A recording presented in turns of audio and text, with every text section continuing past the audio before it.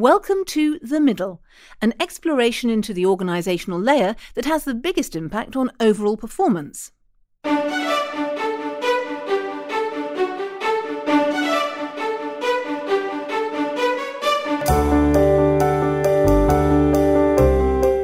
this podcast series, Stephen Willson from Birmingham City University discusses the issues with executives from both the private and public sectors. For alerts of the next programme, don't forget to click the follow button. So on today's programme, I'm delighted to welcome Ananda Roy. Ananda's got broad experience in strategic thinking and contribution to major organisations in a number of sectors. And I'm very interested to pursue, instead of our industry-specific, a cross-industry type of approach today. So Ananda, welcome to the programme. Thank you very much.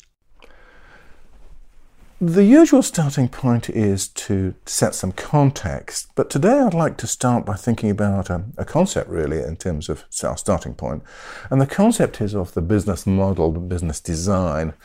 And I'm particularly interested in your view of how the business model is reflected in and needs to be compatible with middle management structure and processes across a number of industries. Certainly. I can think of three broad areas as an example of how things are changing. So the first one relates to startups. A lot of them are technology-led startups, and it really starts with an idea, an inventor, a technologist, a passionate entrepreneur who has an idea and surrounds himself with folks who share that passion and bring those ideas to life. But as the company grows, and especially as it works with other companies, works with consumers if it's a B2C company, that's when it really begins to rub up against conventional practice. It begins to rub up against, in some cases, the regulators and, of course, consumer groups. And that's when it begins to all fall apart. The second example I'd like to give you is corporate ventures within a large organization. And this is a fascinating area where a number of very large FTSE businesses are creating very entrepreneurial, in some cases, innovation-led businesses within the large framework of their organization. The third area, which I think is rapidly becoming a challenge in some cases, is when business models are evolving in well-established businesses. I think there's still some layers that we need to unpick intellectually in terms of the business model. There's more richness in there than we currently have out in our models. Yeah. Our models are too simplistic. The way business is conducted and delivered is evolving. And quite rightly, business models are evolving as well. You're seeing subscription models expand in consumer goods, something that would be unbelievable even 5 years ago. You are seeing startups not only grow, but completely disrupt mainstream businesses. So business models are evolving. That's great. But the role of organization design and structure to be most effective and most agile has not necessarily evolved at the same rate. And particularly the role of the middle manager is still a bit confused. I think the most successful companies, the ones that have not only evolved their business model and their strategic resources and capabilities, but also thought about the kind of organization they want to be for the future, have done so over a period of time with trial and error, but have committed serious thought and resources and policies to make that possible. So you are seeing increasingly a middle management layer who's able to translate very effectively vision and the need to deliver that vision commercially in a very agile manner into very specific goals and accountabilities, both for themselves and for managers and indeed employees and staff members and colleagues who work in those teams. What strikes me is that as an organization grows, it may be that this entrepreneurial group, the pioneers, as it were, the like-minded, the passionate, as the organization grows, need to somehow interface with this emergent new layer of lower paid, perhaps less motivated, higher labour turnover. And that strikes me as a really interesting tension for the middle managers between those two, where the mentality, command and control might well fit better and be appropriate at the street level, as it were, if I can call it that, working with the lower paid, hired staff, as it were, compared with the entrepreneur. There's a really interesting tension there. Absolutely. I think, even if you look at what's going on with Amazon at the moment, Amazon at its highest levels is an extremely well-run organization. They have a very strong commitment to corporate governance. They have strong policies in place. The problem becomes when you are going down to the people who deliver your business. They have low employee engagement. So whereas they see your fancy posters on employee welfare and all the other things that you intend to do, it does not necessarily resonate with them. They don't believe that. And then, of course, you have the challenge of low pay. But clearly you're seeing something grinding up, the two worlds grinding up against each other. And you're seeing this again across businesses. And I think the challenge is to recognize how you can adapt middle management practices to this environment. In a growing organization where you might have this potential disconnect between the higher echelons with the vision, with the passion, with the total engagement, and the people at the street level, as it were, feeling that they were just pawns in a big mechanical game and being ground out. Perhaps as industries mature and grow up, and then people from that street level get promoted because they're good at that level and gradually work their way up in the organization. Perhaps it's understandable looking at it that way that long-standing cost-driven commodity types of businesses have got inhabited by and dominated by this command and control thuggery type of approach, which would seem to be appropriate at the street level, but now is dominant at the top level and starting to creak. Yeah. No, I think that's a very interesting point. I think this entire notion of leadership at the mid-level management is completely overdone. So, especially in some of the companies that I've worked in or have consulted with, especially in companies that are very, very driven by the profit motive, profit maximization and, achieving targets, you see an emphasis on leadership. And the expression of that leadership usually tends to be, and of course I know there are various styles, but it tends to be either dictatorial or overly democratic. And everything is focused on being able to lead teams to achieve very, very clear corporate goals. Whereas what we're finding now is that, particularly at mid-management, there needs to be an emphasis on what I sometimes refer to as followership. And followership is really about collaborating. It's about building consensus, both commercial consensus, but also a recognition that we work differently in different cultures. And especially for a transnational or a multinational company, there needs to be an acknowledgement of that. Followership is about working in complete concert with local regulation, governance, ethical norms, and not necessarily to feel the tension, because you have a very clear idea of how to express values and policy that has been sort of set for you in a way.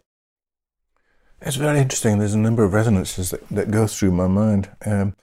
There's a North American company that was written up a number of years ago, and much to my ongoing regret, I can't remember who it is, that used to have something they call the perfect mistake. And the perfect mistake was a project that lost the company $1 million or more. So it's a big one. And what distinguished it from in a case of incompetence was that the perfect mistake was that a post-mortem was conducted, and if all the right sorts of questions had been approached about which customers are you going for, what will the competitive reaction be, will the regulators like it, what makes you think their customer priorities align with this, if all those right questions had been asked and answered, and yet it still lost money, they would have an enormous party. They would have a great celebration on their greenfield site, and they would fire their ceremonial cannon. And you think, well, why would you do that? You've just lost the company $1 million. Wouldn't everybody be ashamed of having any association with that? And he said, no. We are still celebrating the fact that we're young enough and can take chances and opportunities. We're still healthy, and we want nobody to feel bad about a venture that had the right underpinnings, but just didn't turn out for unforeseen reasons. We want to celebrate that. And I think there's a perhaps theme here about your followership, which is also about getting rid of blame. That's a very interesting thought. By the way, I seem to recall that company being GE. And in that specific instance, GE would reward ventures that had been planned and that took considered strategic options and commercial viewpoints, but failed. GE would penalize folks who did nothing. So if you were a very, very successful middle manager who just did more of the same, you would actually run into problems at your performance appraisals, or indeed your team's performance appraisals. Whereas if you had examples or evidence of trying new things, innovating, that was actually rewarded. But to go back to your point about blame specifically, regrettably, that continues to be one of the drivers that is quite evident in business, particularly in business where profit margins are slim, targets are front of mind, and resources to achieve those targets are again becoming very, very constrained. One of the bees in my bonnet that regular listeners will know is looking at behaviours and having systems that encourage the appropriate behaviours.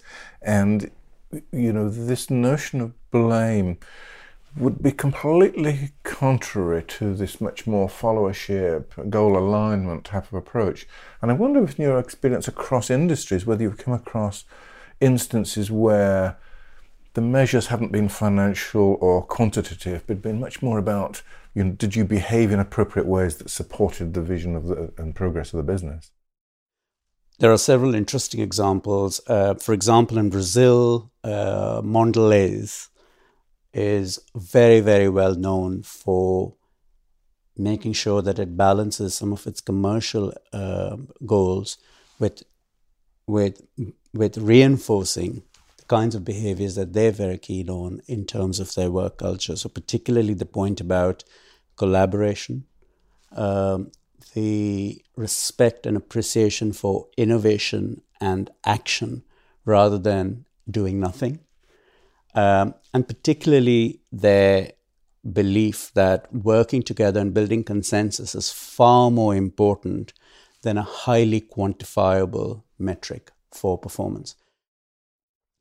Even at mid-level management, some of the highest performing managers are being measured about in how well they're able to mentor their junior staff, how well they participate across functions in the way they deliver the company's ethos, vision, and values, how they mentor and create and lead high-performing teams.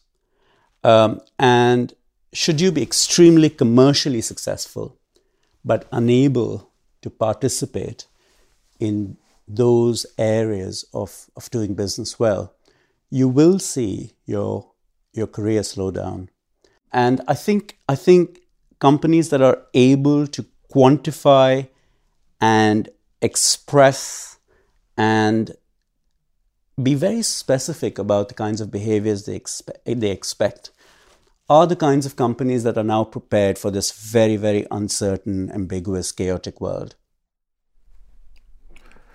That connection back into the business model and how it evolves, and that alignment of the behaviors of people who can engage with that and contribute to it and add to the skill set in the team and build these high-performance teams, I think is a very strong resonance with me.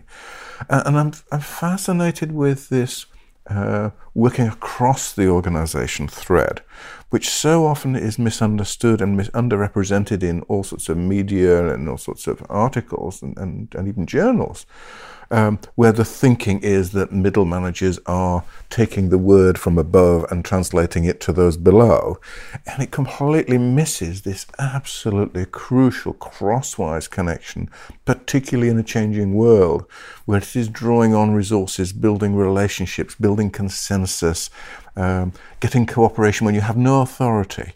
And, I think you were expressing a number of those key themes there that are exciting to me, and symptoms of very healthy organizations.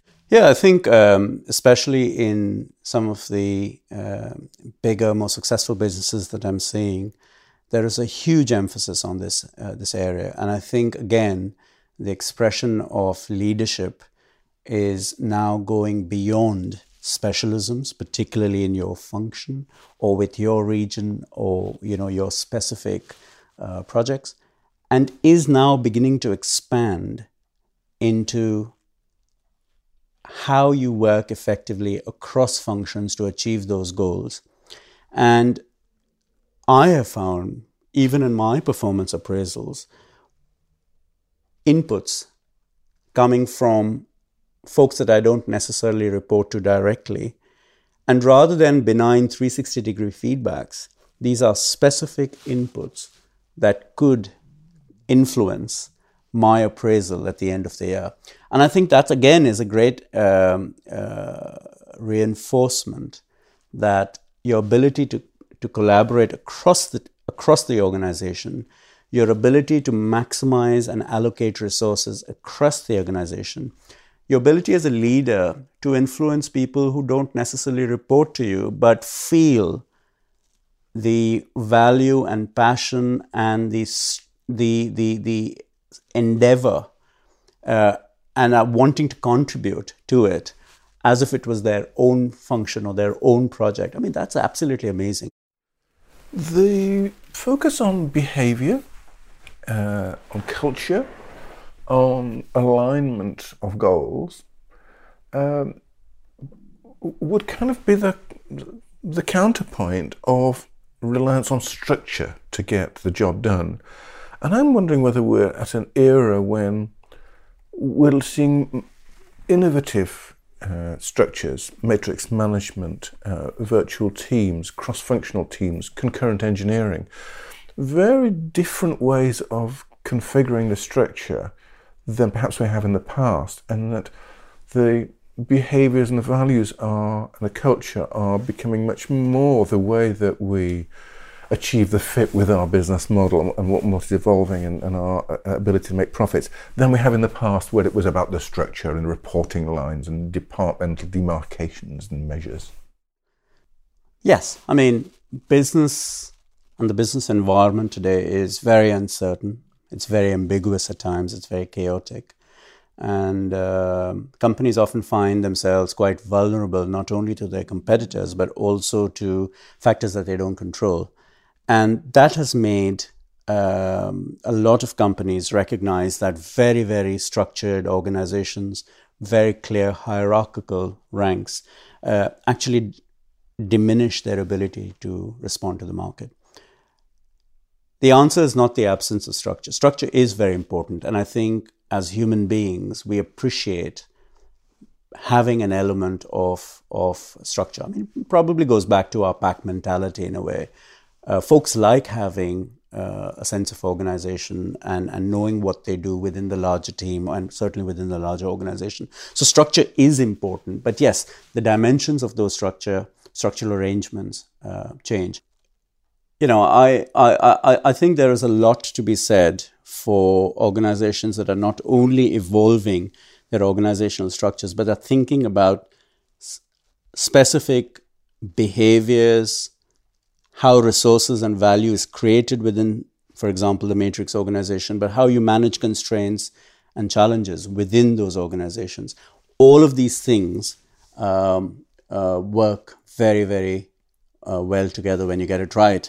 I'm not very keen on the absence of structure as an answer to the challenges and the limitations of a hierarchical model. There's a richness here that is, again, between the lines of what you're saying, that for some individuals in certain roles, there's a delicious tension, imminence about opportunities that could develop, innovations, different approaches. And yet also for a number of others, there is a much lower tolerance for ambiguity. There's a great discomfort with not knowing which reports I have to get done by the last Thursday in each month, and they're attracted to certain professions because they can get those reports done, they can get the information from the subordinate departments, they can fill their forms in, and then they can go home. And so there's a richness here, I think, that has to embrace both those people for whom the ambiguity is full of opportunity and imminence, and for those for whom it is very uncomfortable. And yet they both have their role to play, and how we reconcile that inside an organization is again, a fascinating middle management characteristic. That's an excellent point, Stephen. I think one of the non-quantified metrics of success for middle management is their threshold for ambiguity, their threshold for uncertainty. Exactly as you say, some folks find that oppressive and they don't like it, and occasionally those are the people who are very, very competent but who fail in a very dynamic business environment. And it's the middle management who are able to flex, who are able to work in a very, very uncertain environment, who are the ones who are now moving up the echelons of the sort of management structure. And I think you're absolutely right. I mean, this is one of those things that very, very nuanced skill sets that are coming up. The other one being resilience to uncertainty. These are the things that are really making the difference between a high-performing middle manager and a successful middle manager who moves on to being a leader and moves on to being someone who's recognized as contributing and creating value within the business. Ananda, you've been very open in exploring a number of interwoven issues, highly complex, in an increasingly dynamic environment. It's been most illuminating. I've really enjoyed our conversation. Thank you very much indeed. Thank you. I've enjoyed the conversation as well. Some of these topics, are complex, as you rightly say, and I think well beyond the podcast. I'm sure some of your listeners will think and reflect on this, and perhaps be able to contribute their comments as we go forward. Thank you.